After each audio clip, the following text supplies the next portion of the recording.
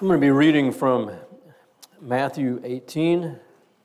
If you would stand, if you look for that, Matthew 18.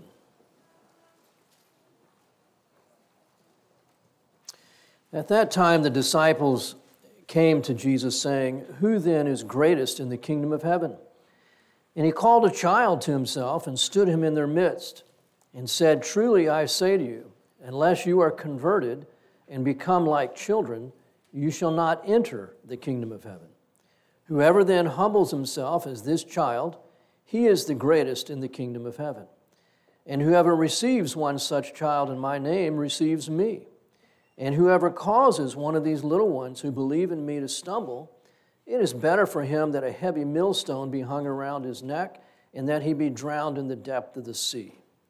Woe to the world because of its stumbling blocks, for it is inevitable that stumbling blocks come. But woe to that man through whom the stumbling blocks come. And if your hand or your foot causes you to stumble, cut it off and throw it from you. It is better for you to enter life crippled or lame than having 2 hands or 2 feet to be cast into the eternal fire. And if your eye causes you to stumble, pluck it out and throw it from you. It is better for you to enter life with 1 eye than having 2 eyes to be cast into the hell of fire. See that you do not despise one of these little ones. For I say to you that their angels in heaven continually behold the face of my Father who is in heaven.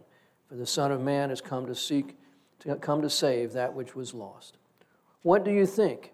If any man has 100 sheep, and one of them has gone astray, does he not leave the 99 on the mountain and go and search for the one that is straying? And if it turns out that he finds it, truly I say to you, he rejoices over it more than over the 99 which have not gone astray. Thus it is not the will of your Father who is in heaven that one of these little ones perish." I'll pray.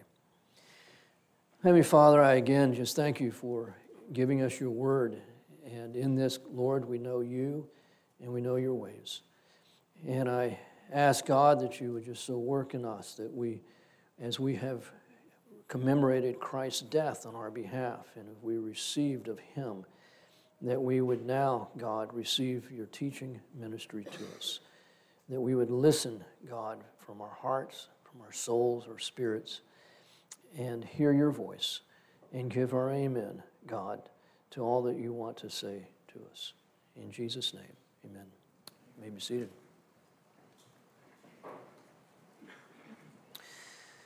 Well, chapter 18 here of Matthew is a very, very full chapter. It could easily be 3 sermons, and I may yet stretch it out to that. But we know that it stands as a unit because in the very first verse it says, "At that time the disciples came to Jesus." And then in chapter 19, verse 1, "And it came about that when Jesus had finished these words." So chapter 18 is a standalone unit. And what is the occasion for it is the disciples want to know who is greatest in the kingdom of heaven. Now you recall in chapter 17, it started with the Mount of Transfiguration, and Jesus invited up onto that mountain Peter and James and John. So you kind of wonder when that question was asked, who is the greatest in the kingdom of heaven, if maybe Peter, James, and John were kind of just puffing their chest out a little bit and going, well, obviously, we got to go up on the Mount of Transfiguration and, there's something special about us. And maybe they were looking around at each other and what they heard was not what they expected. And Jesus looks at them, probably looked at all 12 men. I wonder if he didn't smile a little bit. And he goes, "Bring me that little child over there." And the little child walks up and Jesus says, "Unless you become like a child, you cannot even enter the kingdom of heaven. And the greatest in the kingdom of heaven is one who is like this child." That would have been shocking for these men because grown men did not have as an ambition to be like children. Even Paul says, I've put behind me the childish things. But there's a difference between being childish and being childlike. And if being childlike is so huge, so monumental, that you cannot even enter heaven unless you are like a child, and your position in heaven is totally dependent on how much like a child you are, then I think it's pretty important to know what being childlike is. And I think it stands to reason, this is how I take this chapter, that the entire chapter answers the question of what does it look like to be childlike. Because not everything about children is good. I like that one line in that Finding Nemo movie where all the seagulls are crying out, mine, mine, mine, mine, mine, mine. And it reminds me of my grandchildren sometimes. And it is, they're not always great at sharing. And it's mine, mine, mine, mine, it's mine, that's mine, he's got mine, she's got mine. And you go, goodness gracious. Not everything about children is good. I like studying children, and I've learned that there is this magical short period of time in most children's life when they will do whatever you suggest.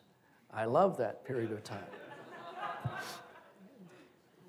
With my nephew one time, we were all sitting at my mom and dad's table. There were 10 or 12 of us there, and I was sitting at one corner, and one of my brothers was sitting at the opposite corner at the far end of the table, and I called his son over to me, and I said, I want you to crawl under the table to your dad and bite him on the back of the leg as hard as you can. Okay. And he took off, and a few seconds later he's back and he says, now what am I supposed to do? And I said, your daddy, bite him on the leg as hard as you can. And it was a beautiful moment. Just out of nowhere, my brother, yeah! He's just screaming. I was so pleased with my nephew. And the great thing is, he didn't stop doing that. My brother was standing out on the front porch just with his hands on his hips looking across the street. And little boy came up and bit him on the back of the leg again. And he said, Charlie, I almost kicked him across the street. You've got to undo what you've done. But one of the best things I suggested to him, he was no longer in diapers, and he was wearing his little trainer pants. And I said to him, whenever it's just you and your dad in your dad's truck, you can just fill up your underwear. Because really, and I said, really? And he did. And for a long time after that, I was getting dirty diapers in my truck. So again, not everything about being childlike are things that are good. So what is it that Jesus is after? And I looked at, I've taught this passage at school for quite a few years, and yet I've been looking at it with fresh eyes, and I've looked at a lot of different commentaries, and I'm happy that so many of the commentaries are saying, as I've been saying for years, that the entire chapter is about humility, about being like children. And not just the first introduction part here, but the entire chapter. Wiersbe, not so much. He says the first part here is about humility, and then the next part, beginning in verse 15, is about honesty, and then the last part, beginning in verse 21, is about forgiveness.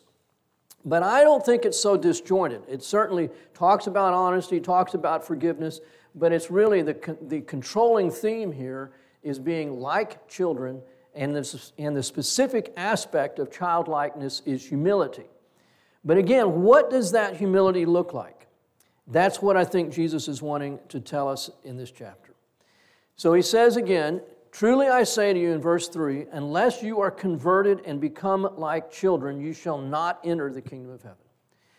And so I hope that we all understand that it is impossible to become a Christian without humbling yourself and acknowledging your desperate need for forgiveness, and that you are without eternal life, and that Jesus is eternal life, and that the only way to have what you're missing is to place your faith in Him.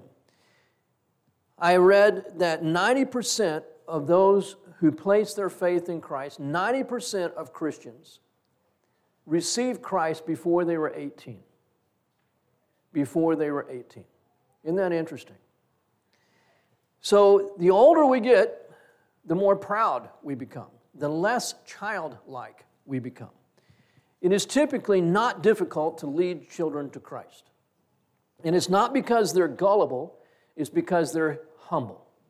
They acknowledge their need, they acknowledge that they cannot save themselves, and they openly, readily say, Jesus, save me. We start camp tonight at His Hill. And by God's goodness, we'll have over 900 kids with us this summer, and without putting any strong emphasis on evangelism per se. Our goal in camp is to lead all kids to Christ, whether they are saved or not, because all people need to be led to Jesus. Christians need to be led to Jesus. And so I've always told our camp staff that we don't want to spend the whole week targeting the minority that are not yet Christians, and then those who are Christians just tune you out because they've heard it before. So we really want to preach Christ to the Christians. And the kids that don't know Jesus are going, I want what you're talking about. And it's amazing. And so without having, a strong evangelistic emphasis, there is seldom a kid that I would say leaves camp not knowing Christ. And we literally see easily 200 kids a summer come to Christ. Amazing. By God's goodness. But we should expect that. Because when a child is in a welcoming, loving, safe environment, and he's hearing about the one who loves him and gave himself for him, it is a natural thing to see a child readily place his faith in Christ. So, if you're a Christian, it's because at some point in your life, you were childlike enough to receive a free gift that you knew that you did not deserve. And that's why you were saved. So then Jesus continues, in the same way that you were saved by humility, by placing your faith in another, recognizing your need that you could not save yourself, in the same way we are to live. We enter into life through humility by placing our faith in Christ, and we continue in humility. So then he says, whoever, verse 4, then humbles himself as this child, he is the greatest in the kingdom of heaven. So as I thought about that, it made me think, well, probably then, when we get to heaven and the Lord is handing out rewards, it may very well be that the people who get the greatest rewards will be some people that we have never ever heard about, because they were so humble they weren't seeking any public recognition. But then I thought about Moses. We all know about Moses, and we're told that he was the most humble man alive in his day. And he actually had to write that down because that's in one of the books that he wrote. So he probably lost his humility as soon as he had to write that down. God told him, write it down. You're the most humble man alive in your day. Wow. So being well known does not necessarily rob people of their humility. Proverbs tells us that a man is tested by the praise given to him. And it's one of the greatest tests that a person can go through is the test of being praised. And in fact, for many people, it does go to their head and they lose what humility they had. But not everybody. So we're not able to tell in this life necessarily who the most humble are, because we can't look into another person's heart. And if you think you're humble, I got news for you. That's the antithesis of humility. A humble person is not one who's down on themselves, who beat themselves up all the time, who can't take a compliment. No, it can't be true. A humble person is not a person who thinks badly of himself. As I read one person say, it's a person who just doesn't think of himself. He's not the focus of his attention all the time.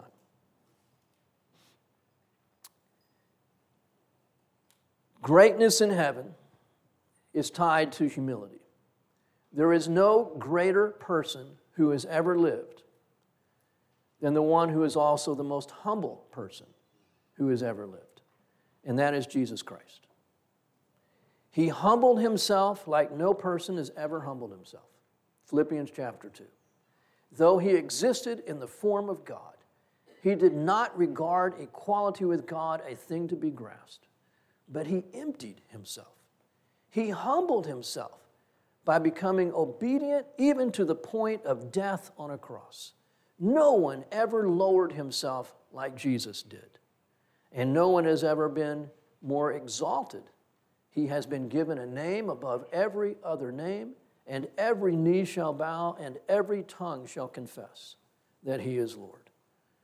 With great humility comes great honor before God, not before the world. The world despises humility. Verse 5, whoever receives one such child in my name receives me, a humble child. You receive that child, value that child, you're receiving and valuing Jesus. That should tell us something about children's ministry. It is a significant thing. Patsy has told me many times that she had one Sunday school teacher that followed her, throughout her grade school years and continued to pray for Patsy all through this lady's life. What an amazing thing. And her entire life just taught grade school children. The amount of impact that a person like that can have is incalculable. We should never despise the day of small things, Scripture says. It is so significant to invest our lives in children, to reach them while they're young, teach them of the love of God and of the value they have before Him. In doing so, you are honoring Christ Himself. But I want to add, and I think this is very, very important in this chapter to understand, Jesus is not, again, talking simply about children, but He's talking about adults who are childlike.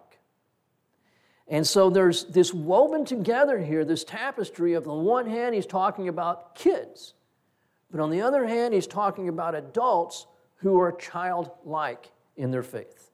And we have to read it that way, especially as we go into these next verses. Go in verse 6, these little ones. Verse 10, these little ones. Verse 11, these little ones. And so all the way through here, this is the connecting theme. It's being like children.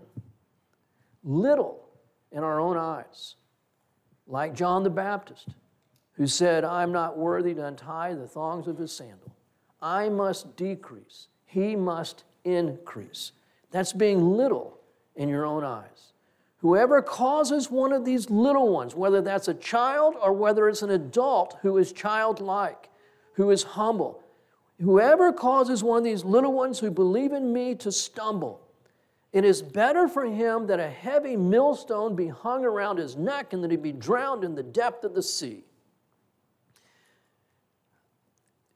I believe this is a bit of hyperbole here, that Jesus would use that on many occasions. He's dramatizing the point here. He's exaggerating the point, as it were. He's not saying this is unimportant, but he's trying to get the point across to us. Children and childlikeness is important. And when you move a person away from childlikeness, it is a huge deal. As parents, we all know how valuable and virtuous innocence is. Ignorance is not a virtue, but innocence is. Throughout the epistles, we find Paul making statements like being innocent in regard to what is evil. But he never says that we should be ignorant of what is evil. And so as parents, we have to find that balance, that tension of how do you educate your children without robbing them of their innocence. And it's very difficult to do. And sometimes we don't we aren't careful enough about that, and it may not be what we do, but it may be what we allow somebody else to do. Somebody else can come through the gate in our kids' lives, and they rob them of their innocence. And innocence lost can never be regained. Never regained. And when we rob a child of his innocence, Scripture says, better that you were never even born. That's pretty serious. Could that apply to an adult who is childlike? I think yes. I think what Jesus is saying, I'm not just talking about children. Jesus is saying, I'm talking about adults who have a childlike faith in Christ. Do other adults rob them of that? Cause them to stumble? You better believe it. And now he goes into that a little more detail, verse 7. Woe to the world because of its stumbling blocks. It is inevitable that stumbling blocks come. What is the world bent on doing? Robbing children of their innocence. Amen? And if there was ever a time when that is true, it is true today. Where children are being taught all manners of things that should never be mentioned to a child. And the schools, for one, in many cases, doing everything they can to make sure the parents don't hear about how they're robbing children of their innocence. It is evil, pure evil. Woe to the world because of its stumbling blocks. It is inevitable that they come. But now get this, but woe to that man through whom the stumbling block comes. Boy, that gets me. Because as parents, we may be innocent of causing our children to stumble. We didn't rob them of their innocence. But at the same time, you can be guilty of allowing a stumbling block to come into their lives. Woe to the one through whom the stumbling block comes. We give our children phones too soon. We give them access to internet too soon. We allow them to watch movies that they shouldn't see too soon. And we aren't the one causing our child to stumble, but we've allowed the stumbling blocks to come into their lives.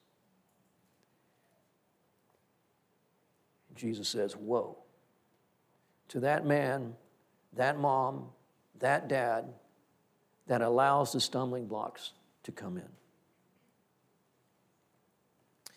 And now in verse 8, to me, Jesus is giving here a characteristic of childlikeness, one manifestation of humility. And if your hand or your foot causes you to stumble, cut it off and throw it from you. It is better for you to enter life crippled or lame than having 2 hands or 2 feet to be cast into the eternal fire. If your eye causes you to stumble, pluck it out and throw it from you. It is better to enter life with 1 eye than having 2 eyes to be cast into the hell of fire.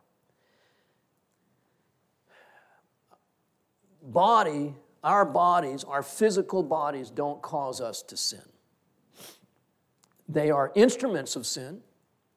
We know that from Romans chapter 6. But they are not the cause of sin. We know that from Matthew chapter 15, where Jesus said, it is out of the heart that these things proceed. It's not my body that makes me sin. And as you've heard me say before, if chopping off body parts made you sin less, then short people sin less than tall people because we have smaller bodies. That's why I'm so righteous. And humble, yes. Thank you, Jeff. Appreciate that. But we know that's not true. Though in heaven we will all be 5, 6, and under. It's not our bodies that make us sin.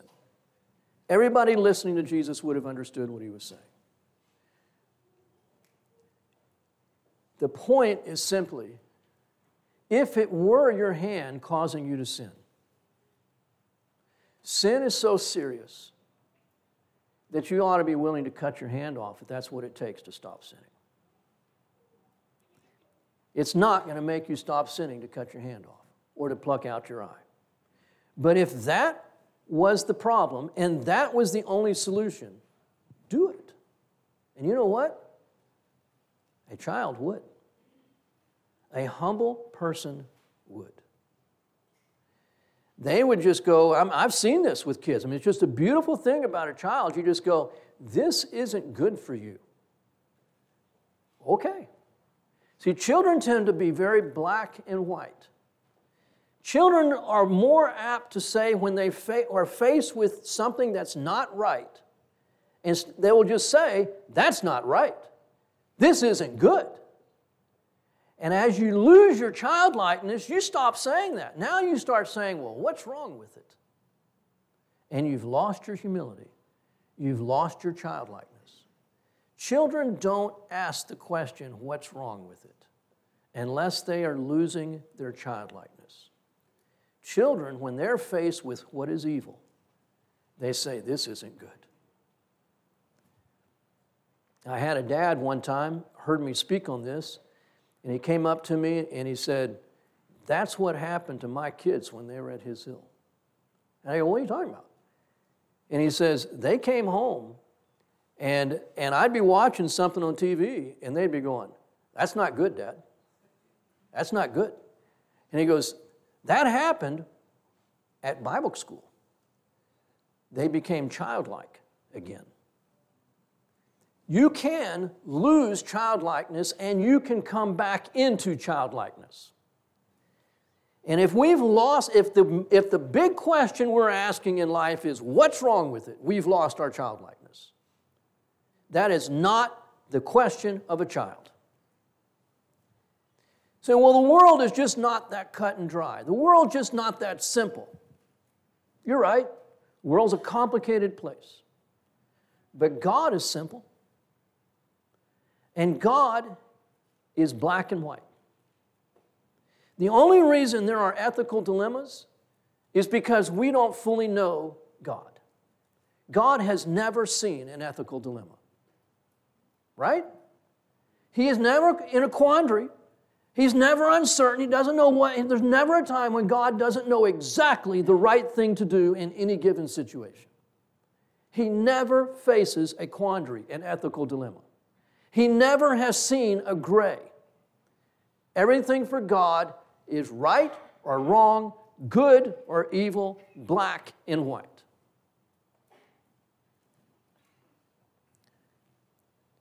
It is a childlike thing. It is a humble thing to call evil, evil, and good, good. That is a position of humility. This is who God is. Children are this way. And a childlike adult will become not more rigid, but he will become more definite, more clear, more certain about what is good and what is bad, what is right and what is wrong. Because he's growing in his knowledge of God. And we should cherish that about people. We should encourage that with people. It is not a virtue to walk through life uncertain, unwilling, unable to state anything with conviction. But the smarter we get, the less certain we become, the less black and white. And one aspect of humility is being willing to call evil, evil, and good, good, and deal with it accordingly.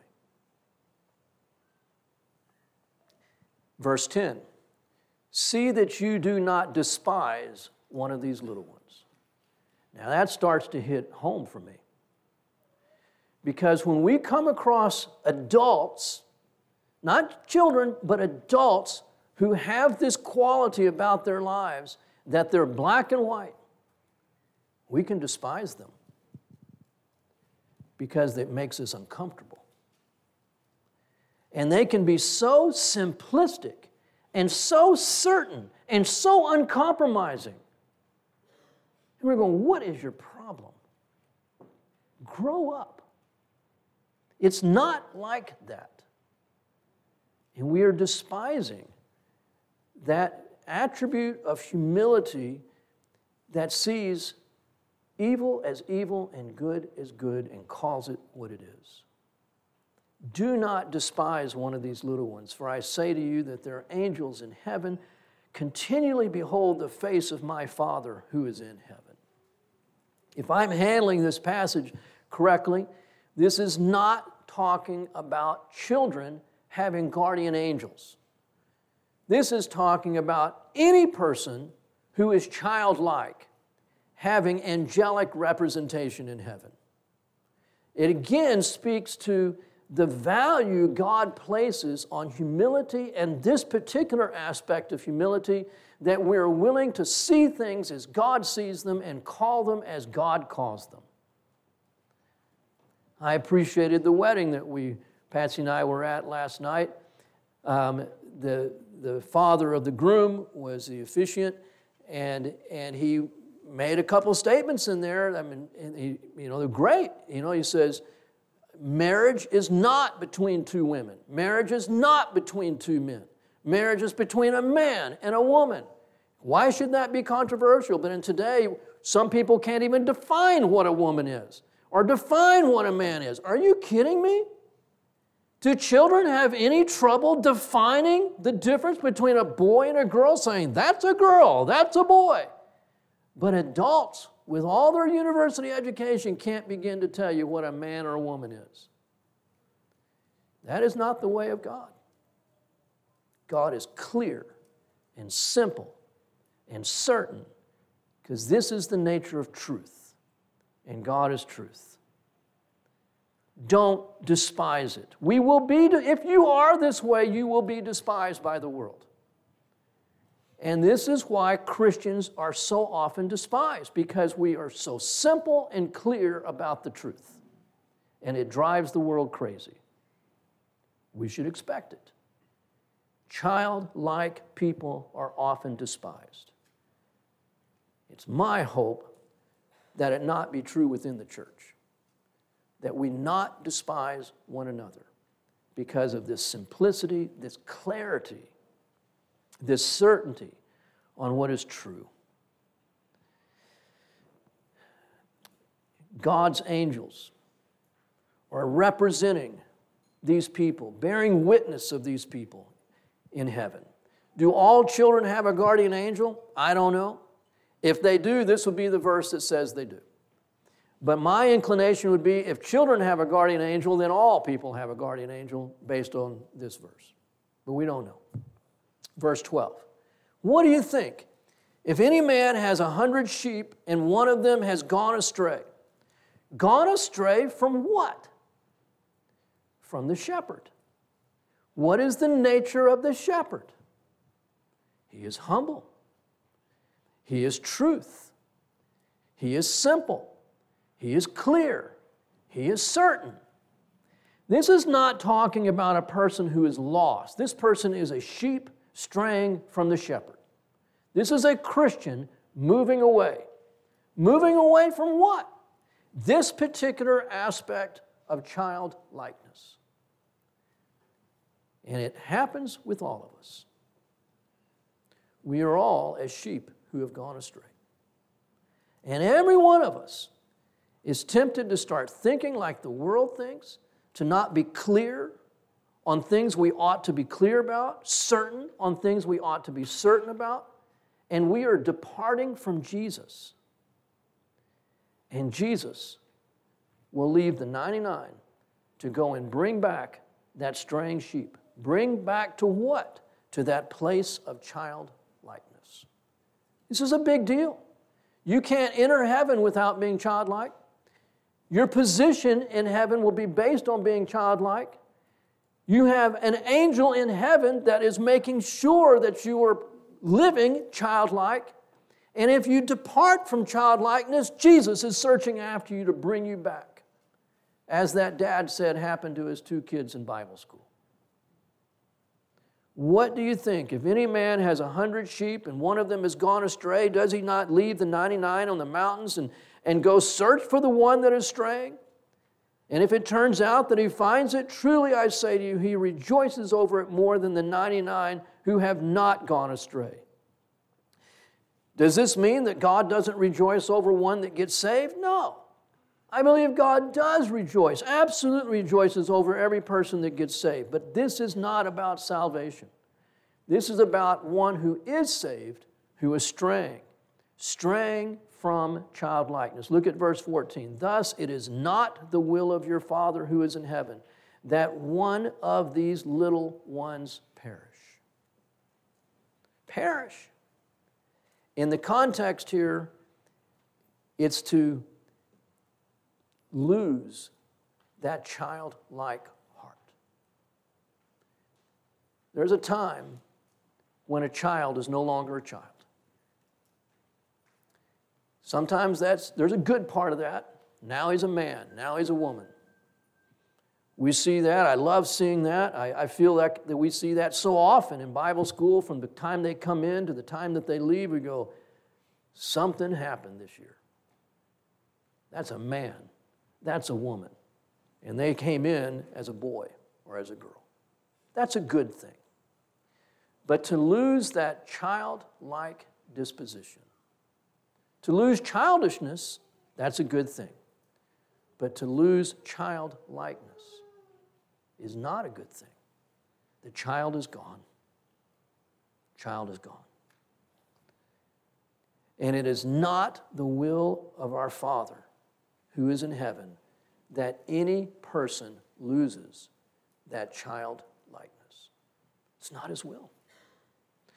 Clearly, it also would tell us it's not God's will for children to die.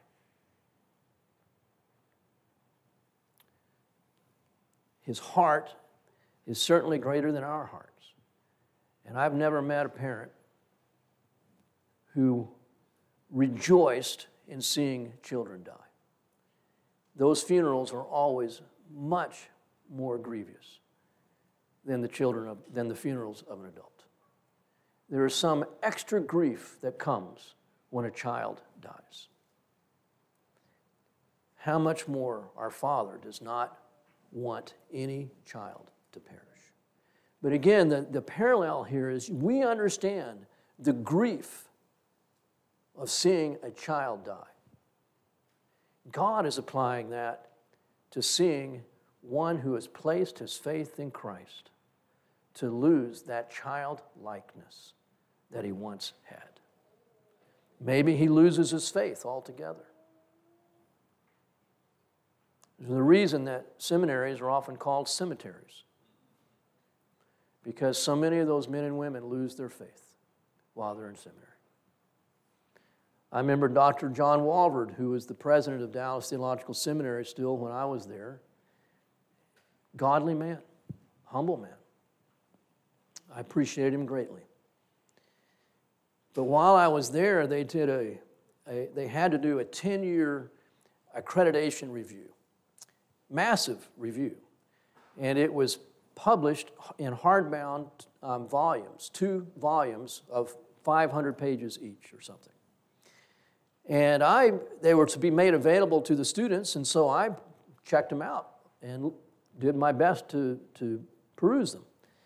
And Dr. Walford, because word was getting out what one of the main criticisms of the accreditation review was of the seminary, word had kind of gotten out, and Dr. Walford felt the need to address it. And it was simply that so many of the graduates had said, I lost my faith. I was never encouraged in my personal walk with Jesus, and my heart got cold toward Christ while I was in seminary. And he addressed that. Dr. Walford did in one of the chapels. Very sobering time for him. And he said something to the effect, he says, I have wrongly assumed that men coming to seminary at this stage in their life did not need to be encouraged in a personal relationship with Christ. that they already had that in place. Huge assumption, and a wrong assumption. Because just as children need to be daily encouraged, doesn't the Scripture tell us to consider how to stimulate one another daily to good works, to encourage one another daily? Childlikeness can be lost, particularly if it's not encouraged in the body of Christ. The body of Christ ought to be a place where we encourage people to remain simple. And when there's lots of questions they can't answer, just saying, it's okay. You don't need to know all the answers right now. Isn't that what we would say to a child? It's okay. You don't have to have it all figured out right now. Just rest. Just rest. Doesn't mean you park your brain, but you can rest. Just keep coming back to Jesus. Stay in His Word. And as you stay in the Word and keep coming back to Jesus and giving Him all those questions, He will answer them if they need to be answered. And if they don't need to be answered, you can trust Him with that. But keep coming back to the Word. Keep coming back to Jesus. See, we're encouraging people to childlikeness when we do that. We're not saying bad questions. Don't ask those questions. We're just saying it's okay to not have all the answers, but you can have this answer. Jesus knows. And your trust in Him is not misplaced. Don't let all these questions take you away from that simple and pure devotion to Christ. That is a loss beyond words. You would hope that no matter how long a Christian lives, that his heart stays simple and true to Jesus. That he listens to Jesus, he is taught by Jesus, he receives the correction of Jesus, that he loves Jesus and knows Jesus' love for him, that never goes away. Young person comes to Christ and they're all excited. And sometimes old people say, you'll get over it. What a terrible thing to even imply. That's something that we would want to see encouraged.